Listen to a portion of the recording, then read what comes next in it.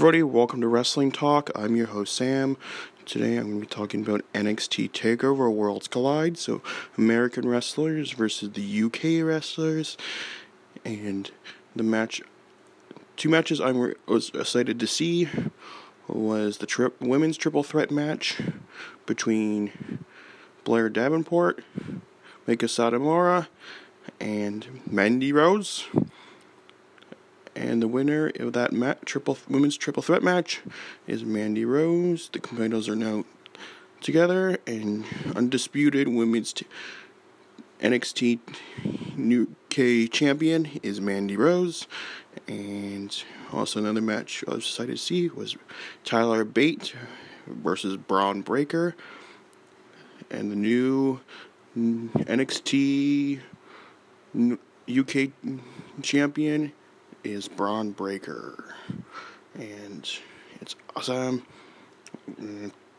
That's it, and see you next time on Wrestling Talk. I'm your host, Sam. Peace out. Hey everybody, my name is David. Brian Dickenbacker has aspirated NXT Tattoo Champion. He has a history of